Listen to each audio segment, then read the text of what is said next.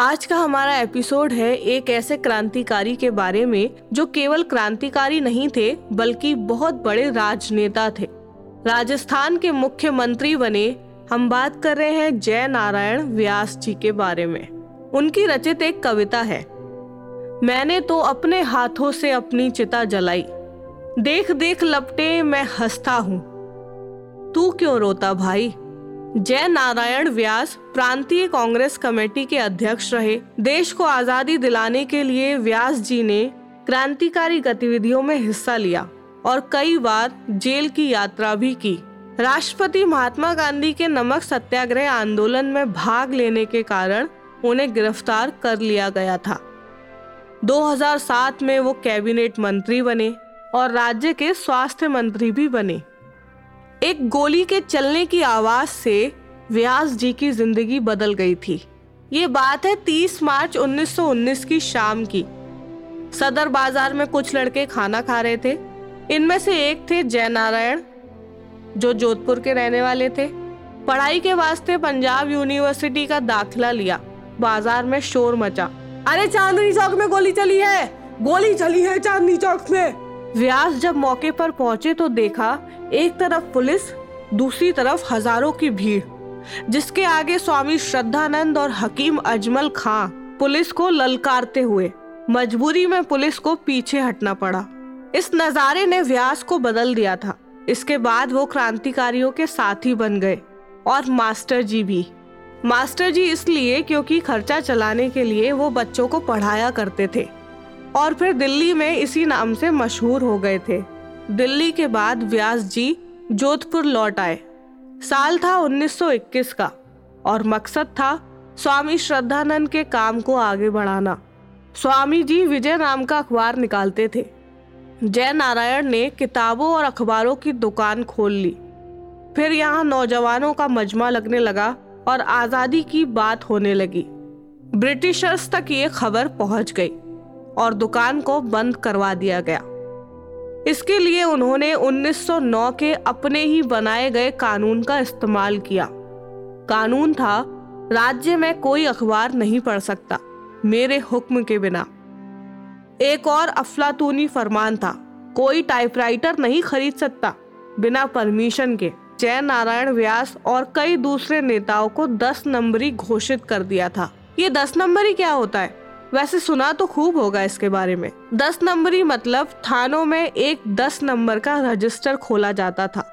इस रजिस्टर में जिनका नाम दर्ज होता उन पर पुलिस नजर रखती थी। कहीं भी आने जाने से पहले इन लोगों को थाने में बताना पड़ता था। तो व्यास थाने में हाजिरी भरते, फिर अपने क्रांति के काम में जुट जाते। कभी लोगों से बात करते तो कभी कविता लिखते। उनकी एक कविता है, मौने एड़ो दीजो राज महारा राजा जी, गांव गांव में पंच चूड़ी जय करे राज रो काज, पंचा मायसू बड़े मिनिस्टर पंच चलावे राजा महारा राजा जी। ऐसा राज हो राजा जी जिसमें गांव गांव में पंच चुने जाएं, जो राजकाल चलाए। इन्हीं में से मंत्री बने और यही पंच राजा को भी चलाए। अब उनकी गतिविधियों का केंद्र जोधपुर की जगह मुंबई हो गया था। यहीं पर उन्होंने अखंड भारत नाम का अखबार शुरू किया। क्रांति की बात पूरे देश में फैलने लगी, मगर पैसे कम पड़ने लगे। जीवनीकारों के मुताबिक मुफलिसी का आलम ये था कि दिन में जो अखबार बेचते थे, रात में उसी के बचे हुए अंक बिछाकर समुद्र के किनारे सो जाते थे व्यास। जोधपुर लौटने का मन किया। व्यास को अपने राज्य में लौटने की इजाजत नहीं थी। जय नारायण को मानवीय आधार पर जोधपुर वापसी आने की इजाजत दे दी गई। फिर आया भारत छोड़ो आंदोलन। जेल यात्रा फिर से चालू और देश की आजादी की बात चलने लगी। दौर था 1952 का। पूरे देश में चुनाव हो चुके थे।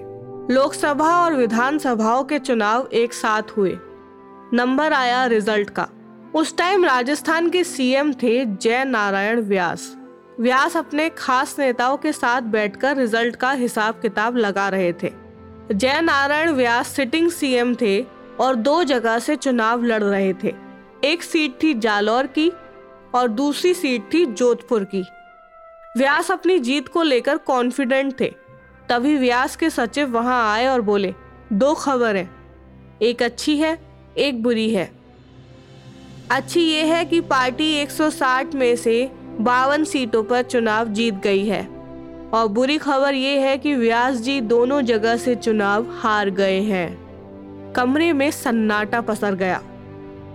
वहां बैठे लोगों के लिए कांग्रेस जीत की खुशी से ज्यादा व्यास जी की हार दुख का कारण थी।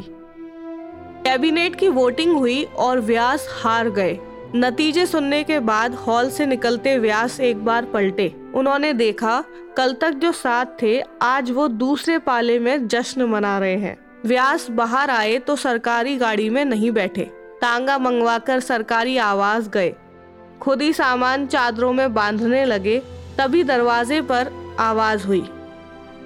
कांग्रेस विधायक दल के नेता जय नारायण का आशीर्वाद लेने के लिए 2 लोग आए थे। दोनों व्यास के पैर छूकर फूट फूट कर रोने लगे। व्यास को पता था सब तत्कालिक है। उन्होंने तांगे पर सामान लदवाया और दोस्त केसू जी के घर चले गए। 1 नवंबर 1952 में जय नारायण व्यास को फिर से राजस्थान का मुख्यमंत्री बना दिया गया। जय नारायण व्यास एक बार राज्यसभा सांसद बने थे। 2 साल प्रदेश अध्यक्ष भी रहे, मगर सत्ता का केंद्र अब उनकी नजर से ओझल हो चुका था। अब सूर्य अस्ताचल को था।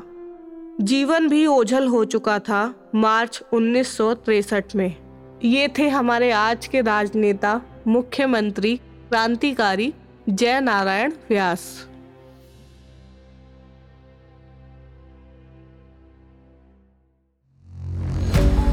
ऑडियो पिटारा सुनना जरूरी है।